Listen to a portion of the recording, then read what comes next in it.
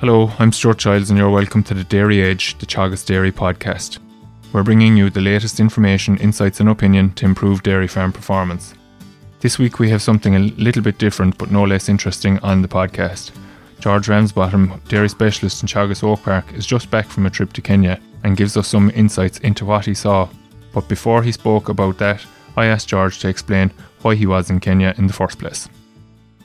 A change of direction for me in a way. About a year ago, or a little longer than a year ago, a guy called Paul Maher who works with Teagasc he's our international relations person, and Teagasc has an extensive kind of portfolio of activities going on in Africa.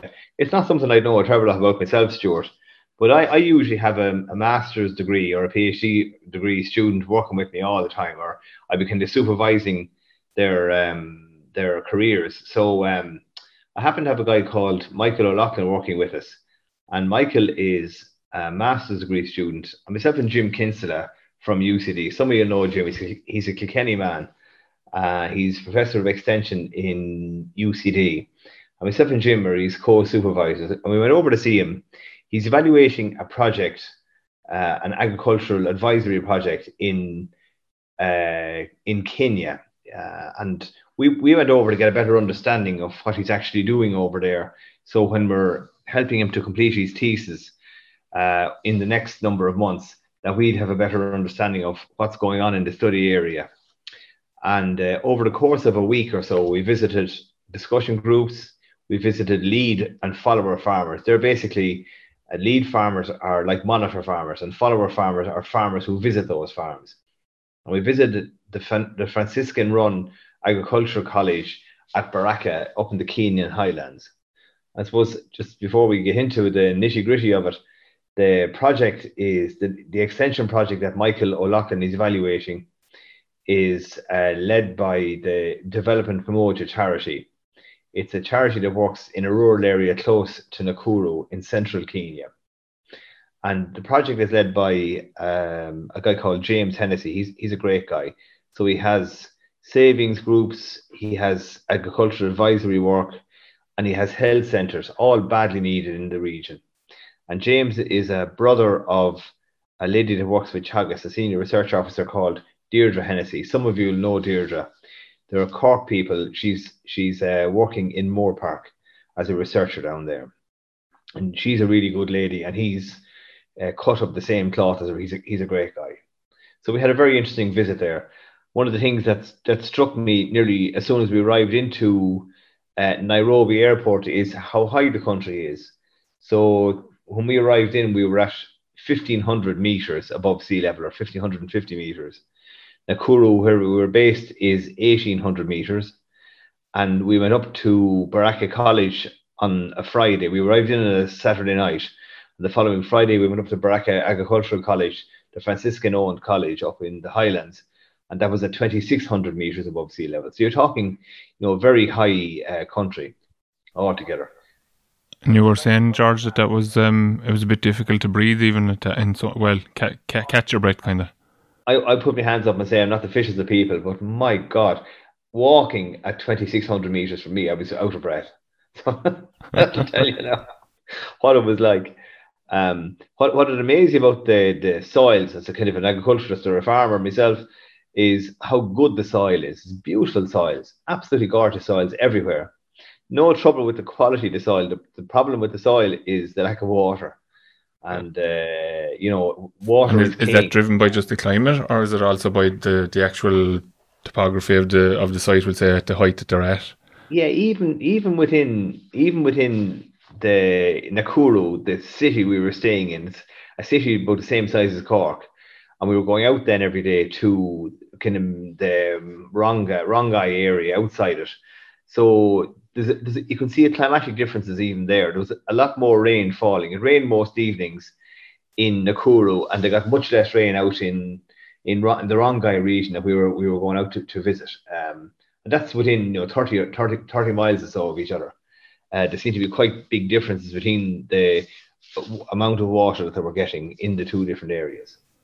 Okay, so George, I suppose Michael O'Loughlin happens to be John O'Loughlin's brother as well, who people will be familiar with from the Grass 10 events and so forth. And their involvement through Grassland Agro, and John and James, his father, obviously worked with ourselves here in Teagasc in the Heavy Soils program down through the years as well. John was just saying the other day on one of their own podcasts, I happened to hear him saying about it, that you were actually out visiting Michael, but he was referencing the very good work that was done by the likes of Boher and so forth in the past, in terms of people supplying stock to go out to Central Africa and so forth. The issues that I suppose the kind of the things that we take for granted became problems with those stock, we'll say. So cows went out there, obviously they calved, maybe if they were in calf on the way out, which was probably the main type of stock that went out there in calf heifers. But then the issues were like getting these cows back in calf, what they were being fed, etc. So you saw a lot of different things, I suppose. As I said, we take an awful lot for granted. We do a lot of talking, you and I, about the finer details of dairy farming in Ireland. But this is very different territory to what you're used to on a day-to-day basis. Ash, look, it's a completely different scenario altogether. What we're used to, and I was kind of well ready for it because I'd be talking quite often to Michael, our student, before I went out, and I understood from him what was going on. So basically, look, at the soils are quite dry because of the kind of the way the rain falls. So you get warm temperatures, and then you get seasonal rainfalls. So you know yourself, if you've got a bit of a drought here, what would happen in terms of grass quality. So they grow a completely different range of forages for the cows. It's not ryegrass really. There's a lot of cut and carry going on. That means they're physically going into fields and cutting material then to bring into the cows and feed them in a kind of fairly basic mangers in sheds. And the quality of the feed has to be seen to be believed. It's quite poor. So a good milk yield, as a result of that, a good milk yield would be around 15 litres of milk when a cow is at her peak. Whereas at home, the same cows or similar cows would be probably delivering 25 or 30 litres. So quality is an issue. So a lot of the time, people are living kind of pretty hand to mouth. The typical holding is about 2 hectares. Most of it's owned, some of it's leased in. And George, is it about 5 acres? Yeah. Is it down to the fact that the type of stuff that they are growing, or should they be looking at like what we're doing here, or would ryegrass just be an on-runner in the area because of the dryness of it? It's really too dry. Where we were based, it's just too dry to grow ryegrass or to keep it growing. So they're growing a variety of crops, but 2 or 3 the big crops that they're growing would be that they're trying to get going is stuff like Napier grass. So Napier grass is effectively a form of elephant grass. It's a kind of it's more a forage one than the elephant grass we grew at home for biofuels a few years ago. But what they're trying to grow it for, looking at it, I'd say they're probably harvesting it a bit on the strong side, and they need to go in a bit earlier and cut it more frequently because it's quite a good grass, has a huge yield potential, but it's also drought resistant. So if it was cut at the right stage, I'd say they get a lot more production out of it. I'd say they're a bit like ourselves in that they can be a bit conservative about when they harvest things, and they're always worried about drought coming and they're afraid to cut it. I'd say they could take a chance on it and just go in a bit earlier, harvest it more frequently, and they'd get better production from it. But Napier grass on its own really wouldn't be sufficient to feed the cows because it seems to be kind of fairly low protein content. So they're growing a variety of crops then that are higher quality and higher protein content to balance the Napier grass, which would be kind of your core forage. So they're growing things like sorghum. I'd never seen sorghum before.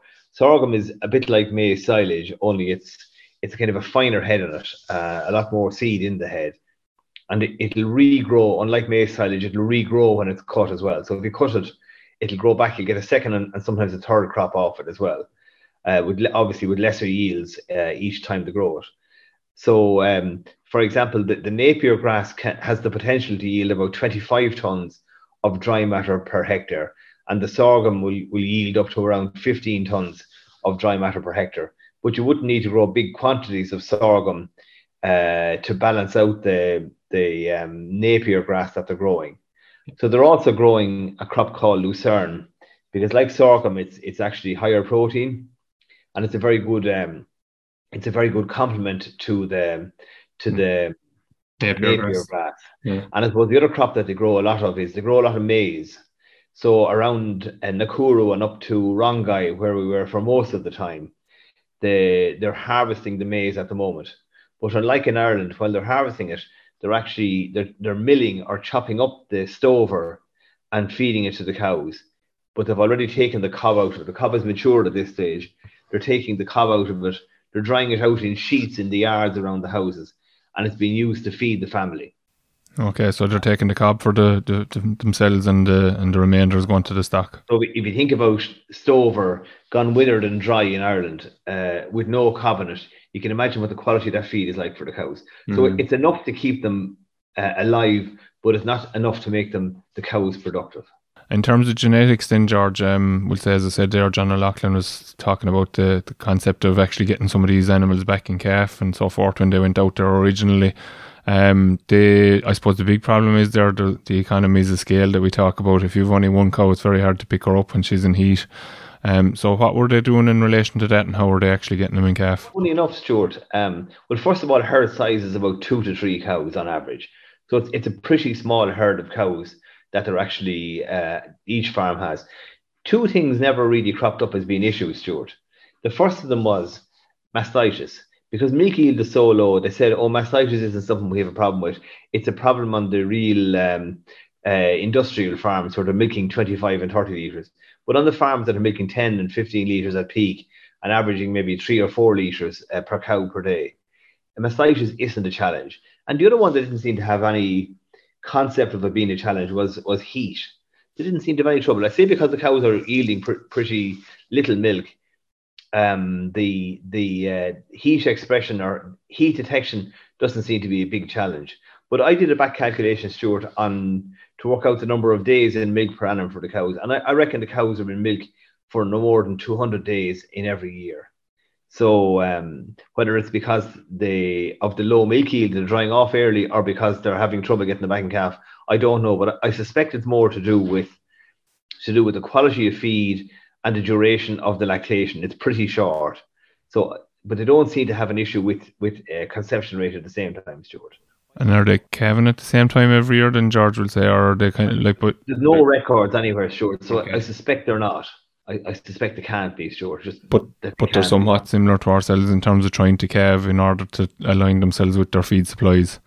No, there was no emphasis on when the cow was calved, because the diet is cut and carry all the year round. And there's no restriction in terms of it. It kind of is growing all year round. So is it? There's going to be dry periods when there's a lot of cut and carry going on, but they seem to be cut and carrying the whole time, Stuart. So while there are seasons, it seems to me as if there isn't much emphasis on it, because they'll be feeding them by hand anyway, irrespective of when they calve. Similar to what you see on continental Europe, where there's no emphasis on seasonal calving as such. So the cows seem to be calving all the time, Stuart. I saw cows in milk, dry at the point of calving, and about to be dried off. It's at all stages. So I say there's no great emphasis on it because of the non-seasonal nature of milk production. And remember, Stuart, anyone that had surplus milk, a lot of it seemed to be being fed or being sold to their neighbours for to feed their families. So it wasn't like a lot of the milk was going to a creamery or milk processors. Certainly some of it was, but an awful lot of the milk seemed to be being sold locally to their neighbours. And there was no one talking about higher fats or higher proteins. The only milk quality test that seems to be going on is the milk that's being sold to the milk processors. And what they're testing for when that milk comes in is they're testing to make sure there's no added water in it. There was no emphasis on fat or protein at all in the milk that they're selling. But I suppose in reality, George, that's kind of going back to where we started ourselves, maybe. Very much of what my father talked about as a child. Yeah, the added water and just checking that there was no dirt in the milk basically was the main thing, really. When it came then, Stuart, to kind of breeding the cows and AI and all that kind of stuff, there seemed to be a fair bit of AI being used, because the herds are small. I suppose they can't really justify a stock bull. So there's two trains of thought then about what you should be using on the cows. Some farmers were using imported AI, and there's big talks about the high milk yields you can achieve with the imported semen. It was coming from Canada and the US mostly. It's all talk about high yielding bulls and all that kind of stuff. I was trying to explain to him, it reminded me of trying to drive a Ferrari on a bog road. If the quality of the diet is poor, you're just not going to get the yield out of it, no more than if you're driving a Ferrari on a bog road. You're not going to get the speed out of that because the terrain is too poor. Yeah, so they were creating the potential, but not going to be able to actually get it at all. Unless they bring the forage in tandem with the forage quality up in tandem with the genetics that they're breeding. And so for as much for every one straw of US or Canadian Holstein that was being used, was another straw of national or native genetics being used to try and breed a different type of cow that was less forage reliant, less forage quality reliant.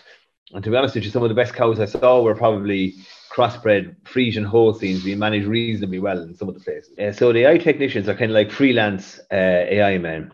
They buy the semen, they're buying it from wholesalers, and then they're selling it on to local farmers. So it's a kind of a non-seasonal thing. So there's never a peak of AI. Remember I was saying to Stuart that it didn't seem terribly seasonal. He's AIing a cow a day. He's a motorbike and a little backpack that the AI flask is in. He's buying a few straws at a time and selling them on to the farmers, whatever model they want. They're buying it through him. He's doing the AI, and he's going all the year round, 365 days of the year, 30 straws a month is why he's inseminating. And in his catchment, there was about 2,500 cows in the area that he was working in. So obviously, around 1,000 farms will be his target group.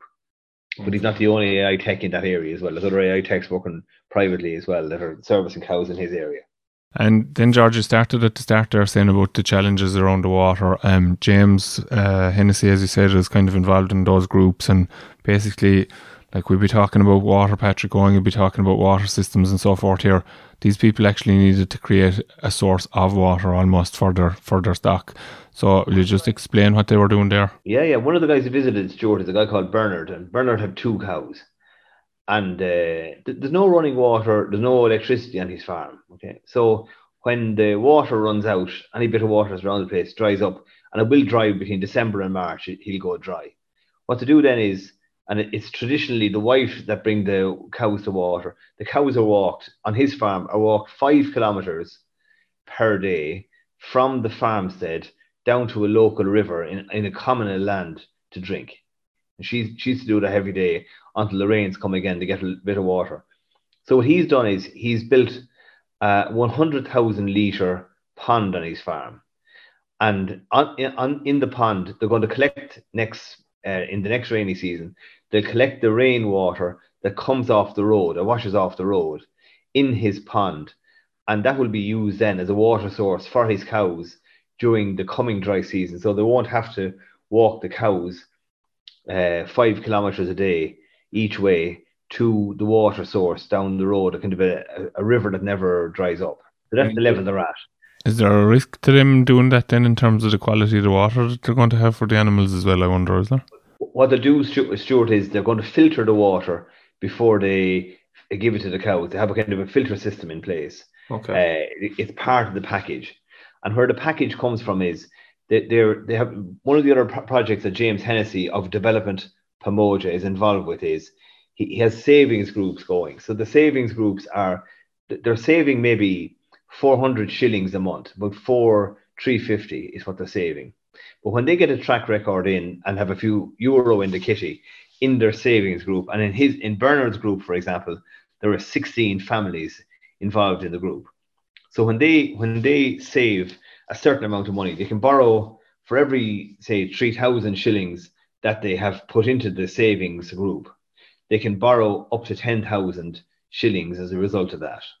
Now, I thought the interest rate was high. The interest rate was running around 10%, and they like to have the savings paid off within about a year and a half or 2 years. But Bernard has borrowed to put a liner in.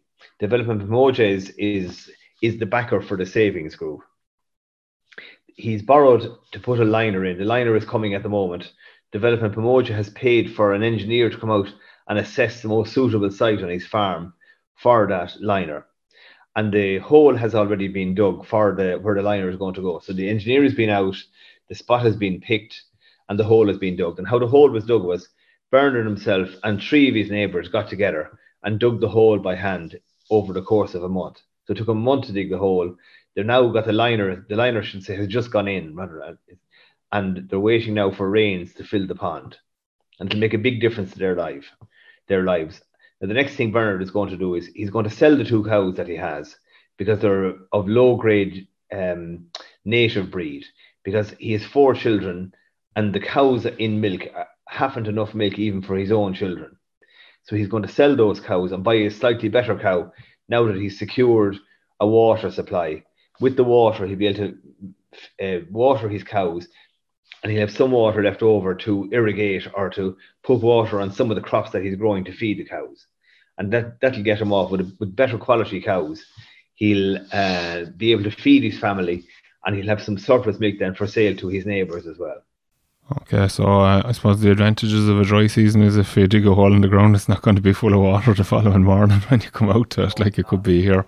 The savings group that Bernard started with, Stuart, was called a merry-go-round group. It had 7 original members.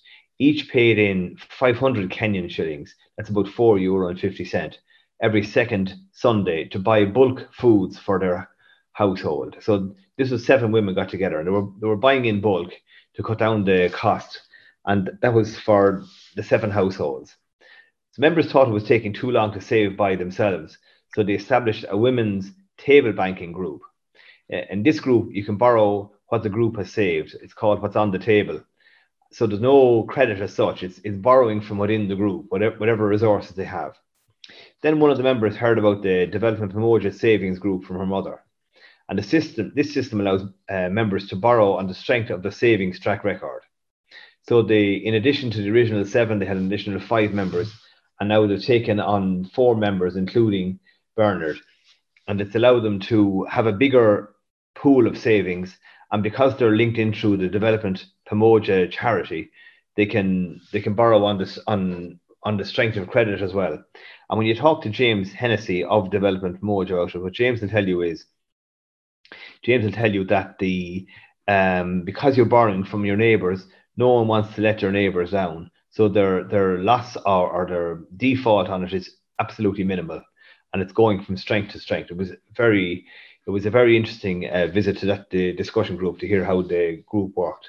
It was very, very interesting, So is it very kind of short-term borrowing in that sense, if the money has to be back on the table for other people in the group to use it, and before they got involved with the DP, we'll say there, where they were going to supply or be able to access extra money through that, like, did it limit it a small bit, the fact that they could only use what was on the table, as you described it, I wonder? Yeah, the strength of the Development Pamoja group is that working through that savings group is that it gives them access to a lot more credit, but because they're relatively poor people, Stuart, they're all anxious to pay back borrowings really quickly. So they're inclined to pay it back within a year, 18 months if they can at all, and the interest rate is pretty high as well.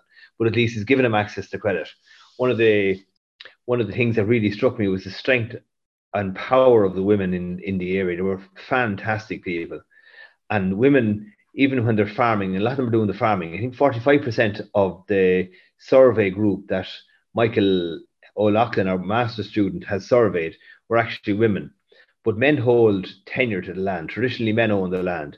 So even though the women are doing all the farming, it's a relative or a husband that actually owns the land. And the credit institutions, until Development Pamoja came along, they won't give them women access to credit because they have no land tenure. So one of the attractive features of Development Pamoja is that it gives the women the opportunity to do the borrowing to improve their lives and that of their families, and not just allow that access to stay with the men. Access to credit is one of the factors that my father always said makes a huge difference to how people can farm and how they can better themselves. Is it fair to ask then, what were the guys doing if the women were doing all the farming? I don't know, Stuart. There's a survey in the area a few years ago, and on average, the men work 4 hours a day in that particular area, and the women work 16 hours a day. Okay, so George, I suppose that's an interesting and whistle-stop tour of your trip to Kenya. I suppose, what did you, in terms of your learnings from it, or we'll say what, as I said at the very outset, we're very, very much used to high-level agricultural performance here at home, obviously. We'll say, would you class it as an eye-opening experience? Would you class it as a kind of a check for yourself to realise that, okay, as good as we are, there's people that are worse off, I suppose, and that we should be aware of that all the time, or a reality check, I suppose, is the term I was looking for there. Or how would you sum it up? I've been talking to people on and off over the years about their experiences abroad, and I wasn't too shocked, or it didn't give me too much of a fright or anything like that. We don't realise how good we have it in Ireland. We have a great country. We give out with the rain, but God, the rain is important. The power of good extension or good advisory work is really still pays dividends. It's the same in Ireland. It's the same abroad. You can see people who engage and actively work with their advisory services.